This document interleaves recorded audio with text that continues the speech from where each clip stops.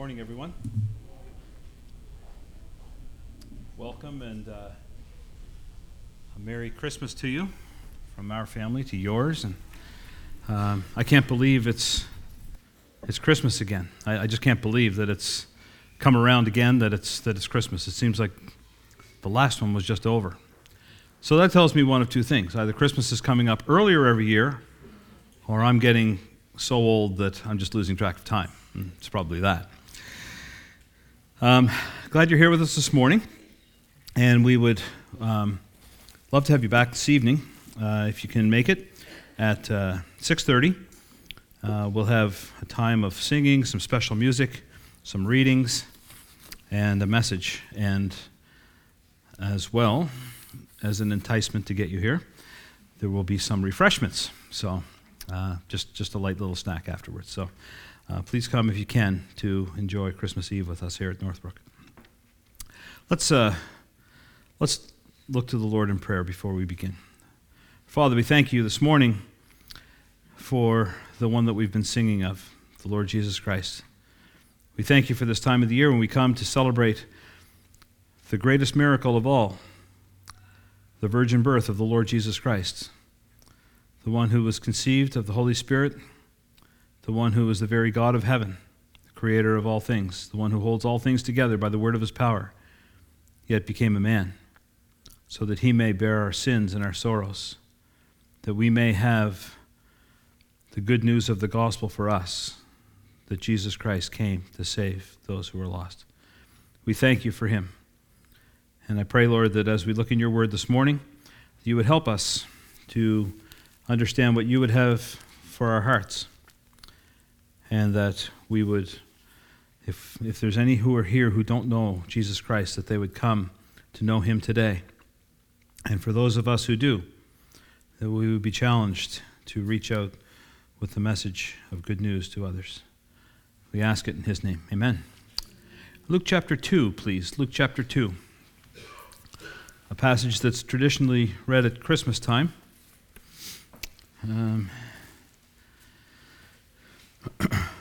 There's one line in this I want to use this morning as the text for the message.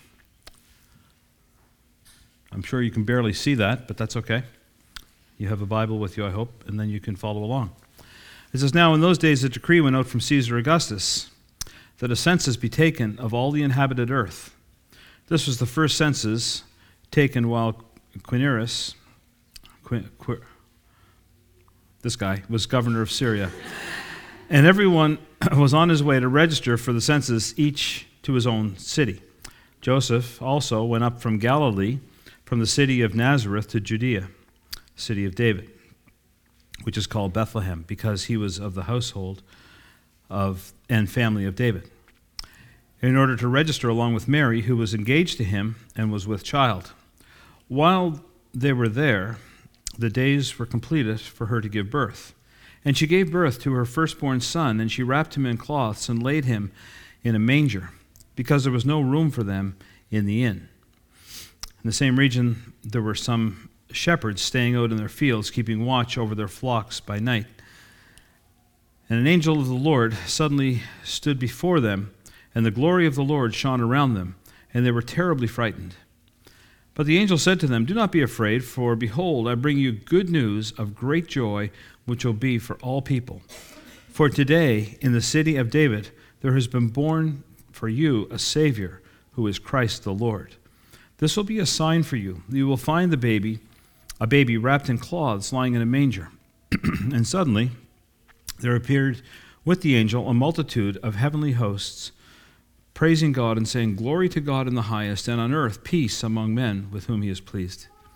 When the angel had gone away from them into heaven, when the angels had gone away from them into heaven, the shepherds began saying to one another, 'Let us go straight to Bethlehem, and then see this thing which has happened, which the Lord has made known to us.' So they came in a hurry and found their way to Mary and Joseph, and the baby as he lay in a manger.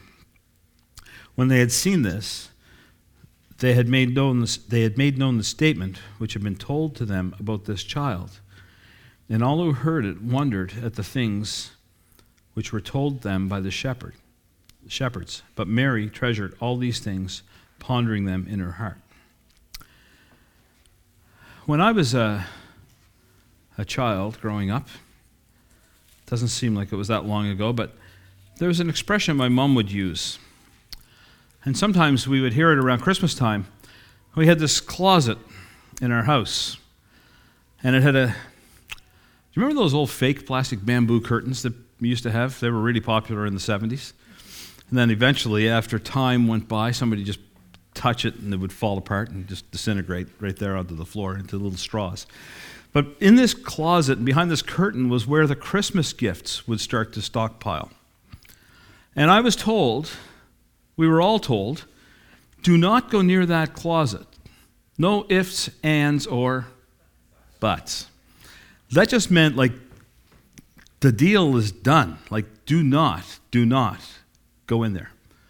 There's no debate, there's no discussion, there's no, but I need to get this, there's none of that. It's just do not go near there. She also would use that expression sometimes and say, go clean your room. No ifs, ands, or buts. Or, do this little chore. And it meant, like, do it. Just do it. There's no discussion on this. There's a simple and important message I want to share with you this morning. And it's the message that the angels from heaven brought to the shepherds on the hillside. The good news of Jesus Christ that they brought, they said, is for all people. If you notice there, I bolded that. That's not the way it reads in your Bible, but I bolded that for emphasis. Behold, I bring you good tidings of great joy, which will be to all people, to everyone. No ifs, ands, or buts. It doesn't exclude anybody. It's for everyone.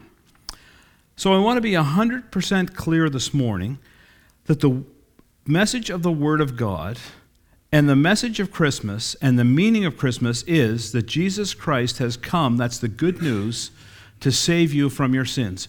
No ifs, ands, or buts. There is no other way.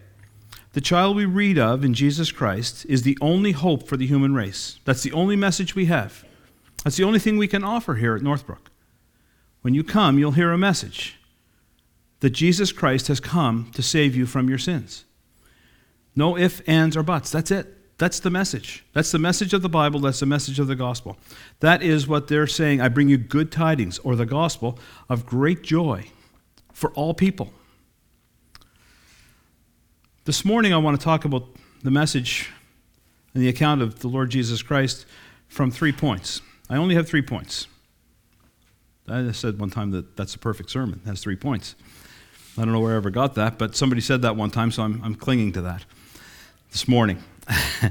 The gospel is for everyone, first of all. It's for you. The good news that was given to those shepherds by that angel is for you.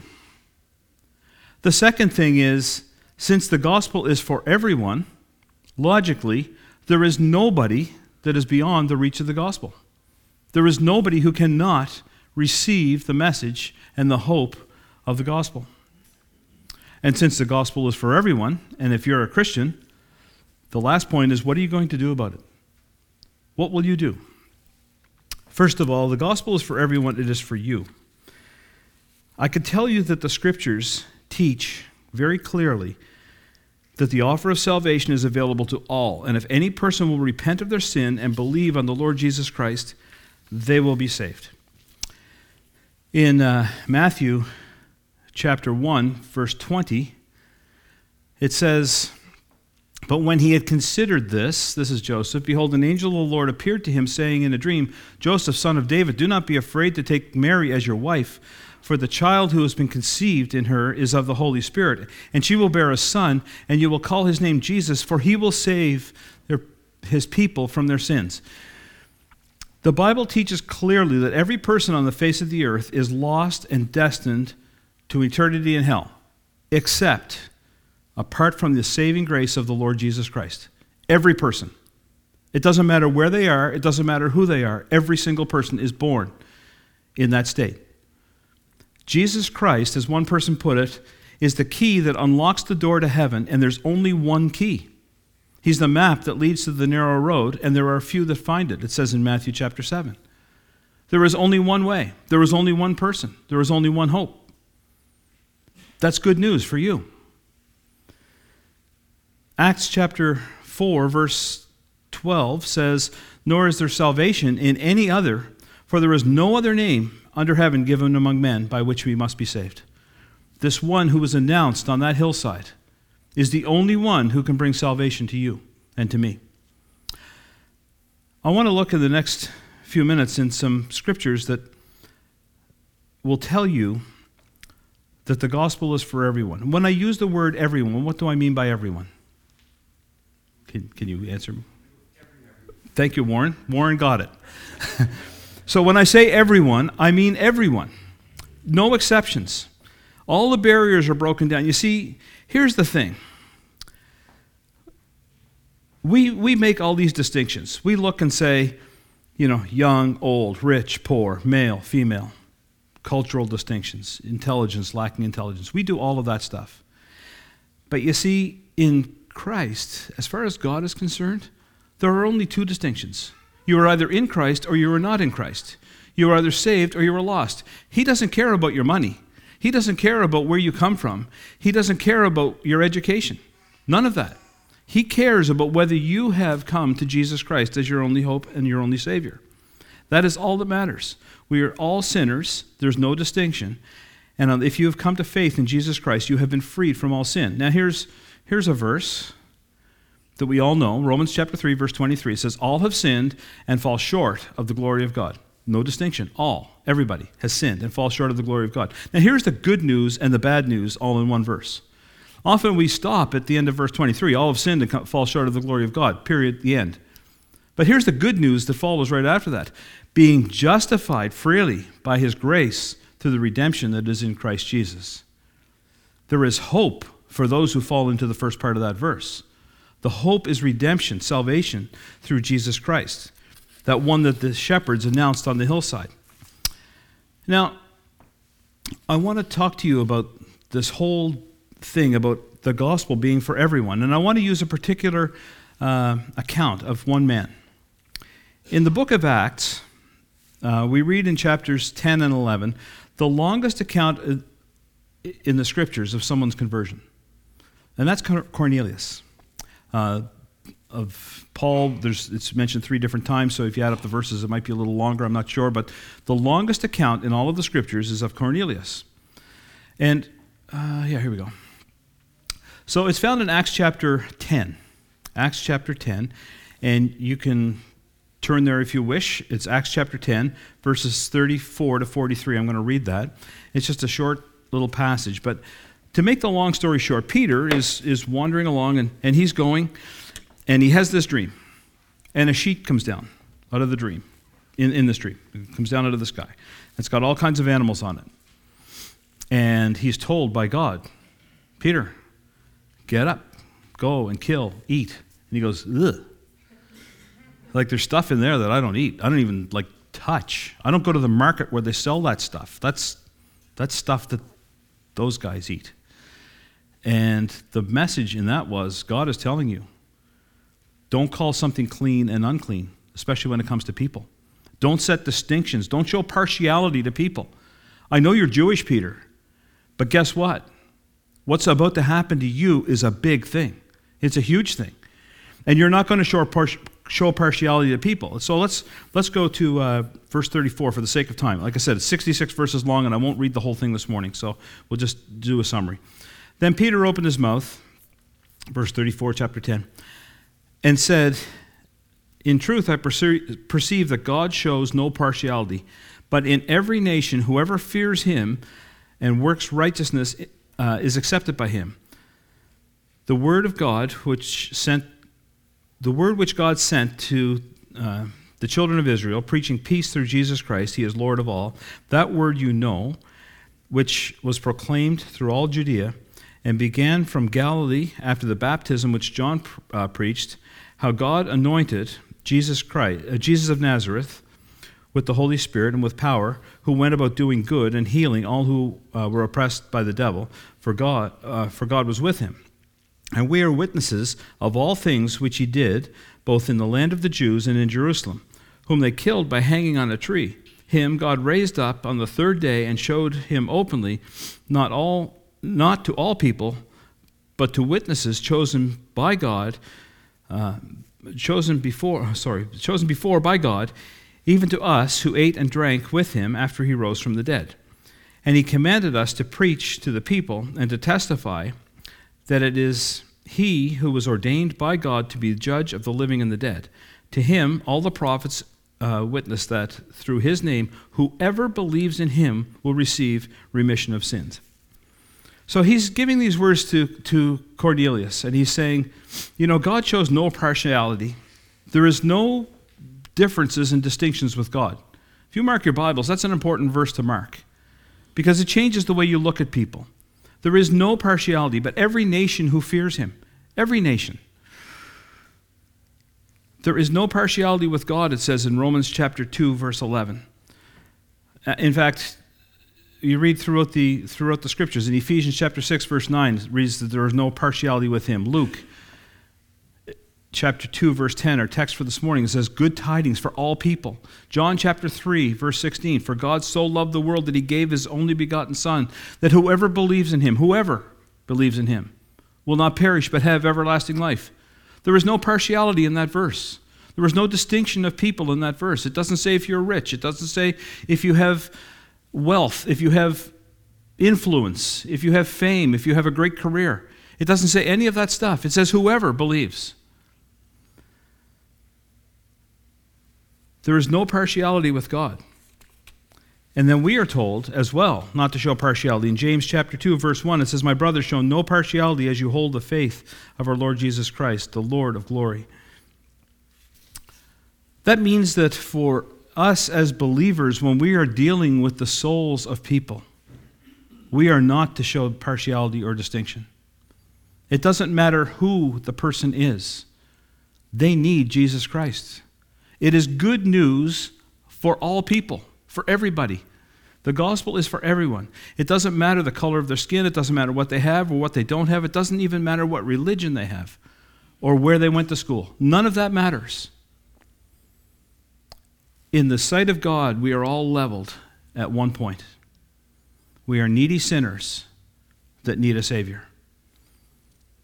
He offers it to everyone without distinction. I am so glad he offers it without distinction, because I'm not a person who could buy my way to heaven. I'm not a person who could debate my way to heaven. I'm not smart enough. I'm not a person who has enough influence to go and influence peddle my way to heaven. I have none of that going for me in this world. But with God, he shows no partiality, and he will accept you today just as you are, right where you are, exactly as you are today. That's the good news of the gospel. Whoever believes in him will receive the remission of sins. That's what the angel is saying. This is for all people. If you think of every sin that you've ever committed, not just the things you've done, but the things you've thought, think of all the awful things that are done in this world, known and in secret. Think of the massive weight of guilt and shame that hangs over this whole world. Just think of that for a minute. Every sin that's committed in this world. It says, for God so loved the world that he gave his only begotten Son, that whoever believes in him should not perish but have everlasting life. Whoever believes in him can have all of their sins forgiven and the gift of eternal life. That's good news, and nothing can compare to that. In fact, that's the most awesome Christmas gift you can receive. I came to the point where I received that. It was Christmas week. It was the 22nd of December. And it was the most awesome Christmas I could ever have had when I came to the realization that this message of hope is for me.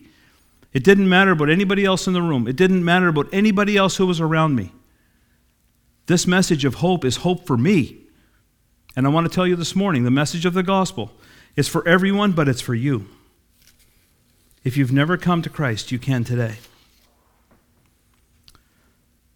The second point I wanted to talk on this morning is the gospel is for everyone.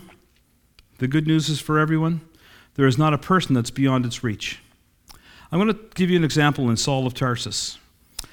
Saul, also known as the Apostle Paul. Now, when you think of your Bible and you go to the New Testament and you read Matthew, Mark, Luke, John, Acts, and that's where you meet Paul.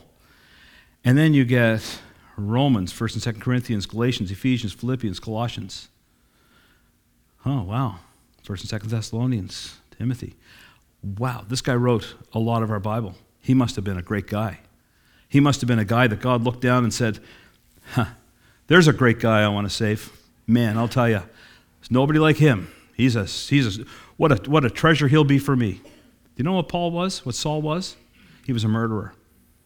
In fact, that picture that I have there, it shows Stephen being stoned to death.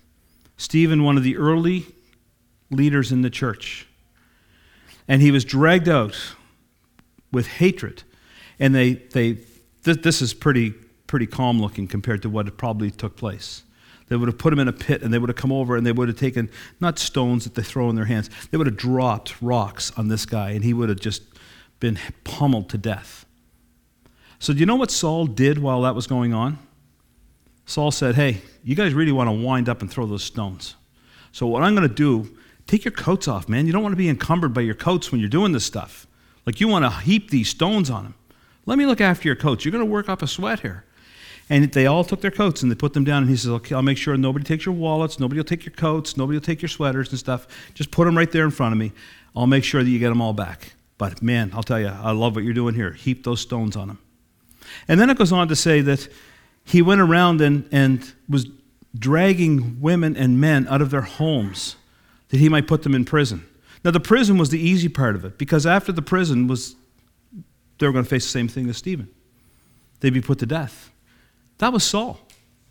So Saul's not this guy that you see, in these pictures that are painted of this guy with a halo and so on. Saul was a wicked, evil killer. He was an evil, wicked man. However, one of the verses that I want to read is in Acts chapter 9, verses 1 to 2, where you get an introduction to him. Saul, still breathing threats and murder against the disciples of the Lord, went to the high priest and asked for letters from him to go to the synagogue, so he would go to the places of worship, so that if he found any who were of the way, whether men or women, who might be brought bound to Jerusalem. That's the type of guy he was. And we read that he was still breathing threats of murder against Christians, and then he's walking along this road. But all of these things that we read about Saul, like this guy was just like terrorizing the church. So here's this man Saul, and he's walking along. He's public enemy number one. But Saul was rich. Saul had a lot going for him too. He was just not a criminal murderer. He was a rich man. His parents bought Roman citizenship. You didn't do that unless you were rich. Saul was educated. He was a Hebrew of Hebrews, it says. A Pharisee. He knew the law inside and out. He was religious. It says, touching the righteousness which is in the law, blameless. I know my religion, and I know it really well.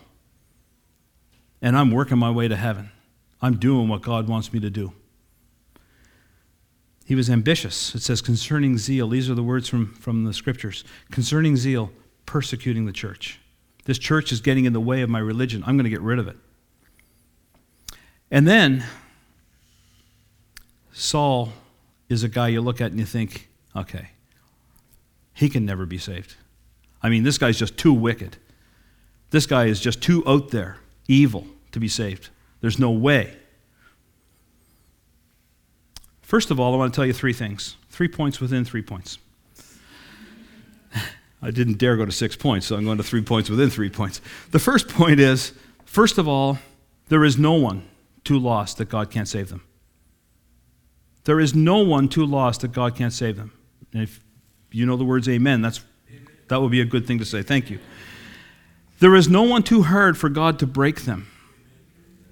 And there is no one too evil for God to save them. So what happens here? Saul, I'm going to interchange the words because I always get it mixed up. So Saul is walking along. He's on his way to Damascus. He's got letters in his hands, and he's going to throw a bunch more Christians into prison. And he's walking along, and it says in Acts chapter 9, Verse 3, it says, "And he came to near Damascus, and suddenly a light shone around him from heaven. And he fell to the ground, and he heard a voice saying, 'Saul, Saul, why are you persecuting me?' And he said, 'Who are you, Lord?' And the Lord said, 'I am Jesus, whom you are persecuting. It is hard for you to kick against the goads.' And so he, trembling and astonished, said, 'Lord, what would you want me to do?'" That right there is the conversion of Saul. I don't have to read much more about that. There's a whole big story here, and it's an amazing story. So here is Saul walking along, and he's doing this wicked thing to the church, and suddenly, it says, suddenly, God grabs his heart. I remember back a few years ago, I was reading this chapter, and I was thinking, and I never noticed the word suddenly in the verse before. Don't you like when God gets a hold of someone suddenly? I didn't know it at the time, but a few months later, one of my sons would be pumping gas into his car at the Irving in Cole Harbor, and suddenly, God grabbed him right there. Right there. So don't tell me what happened to Saul doesn't happen today. It does. He's pumping gas into his car, and suddenly God gets a hold of his heart. And he says, "I know what I must do. Lord, what would you have me to do?" It's as simple as that. God grabs a hold of a person's heart, and he saves them. We were down on Spring Garden Road singing carols the other night. And this lady came along, and she was with her guy friend, and they came along, and they stopped. And they listened. They listened to the gospel being shared. And then they went to the other side of the road, and they listened to another preacher. And they came back, and they listened to the songs, and they had to talk to somebody. They talked to a couple of people. And while talking to one of the people there, suddenly, she said, "I want this, and I want it right now. My sins are great. I want them gone, and I want it gone now." And you know what? Suddenly, just like that, she gave her heart to Christ. Don't tell me this doesn't happen on roadsides like it did with Paul. It happens. And it's happening on our streets, it's happening in our country, and it's happening in countries all around the world. Read the stories of what's going on in the Muslim world. There are people who are encountering Jesus Christ, and they're saying, "I've had enough of this fake religion, and suddenly I turn my heart over to him." It happens. There is nobody, no matter how lost you are, no matter how lost your loved one or your coworker or your neighbor may seem, the gospel can reach anybody, and anybody can be saved. No matter how hard they are, no matter how lost they are.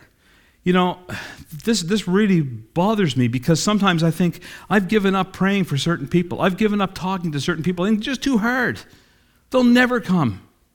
They'll never listen anymore. I am so wrong in that.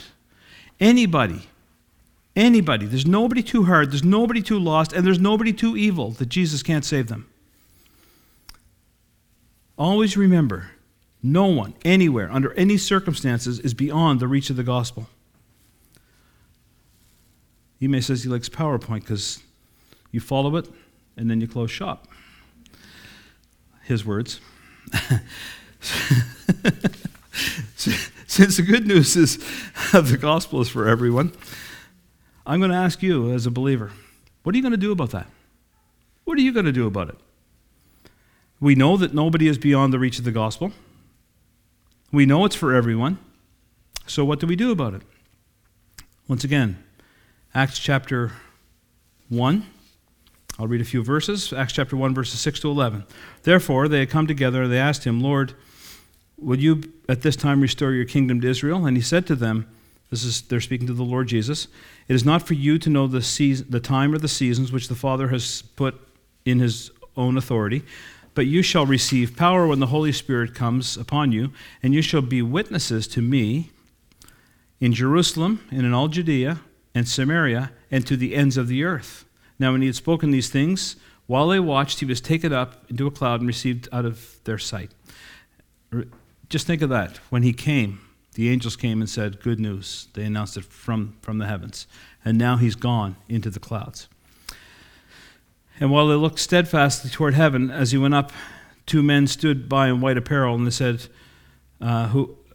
in white apparel, who also said, "Men of Galilee, why do you stand gazing up into heaven? The same Jesus who was taken up from heaven will so come in like manner as you saw him go into heaven." In another account, it says this, "And he said to them, go into all the world and preach the gospel to every creature. And he who believes and is baptized will be saved, but he who does not believe will be condemned." I have 4 last things in closing. First of all, I am told here, these are letters that are in red in my Bible. Jesus Christ said them. I better pay attention. First of all, what do you do with what I've just told you? 1, if you're not saved, you need to believe on the Lord Jesus Christ and you will be saved. And you need to do that today. Don't put that off. Don't delay it. It's the greatest gift you could ever receive. It's the greatest Christmas gift you could have, and you could have it today. Believe on the Lord Jesus Christ and you will be saved. It's that simple. Whoever calls on the name of the Lord will be saved. Recognize you're a sinner and you need to be saved from your sins. He has already paid the price. The second thing is, go. Preach the gospel. Be a witness. Make disciples. In 1 Timothy chapter 1, verse 15, it says, "This is a faithful saying and worthy of all acceptance, that Christ Jesus came into the world to save sinners, of whom I am chief." Paul wrote that. You know, I kind of like it. Warren goes downtown with this sign, with that verse on it. We wrote to John's place. He's got a sign on his front lawn. That's exactly what it says. That's the simple message. You really don't have to say much more than that. Christ Jesus came into the world to save sinners. Oh, and by the way, I'm the same as you. I'm the chief. That's all you have to say. If you don't say anything other than that, say, I don't know what else to tell you, but that's it. You've told somebody the gospel. Pray.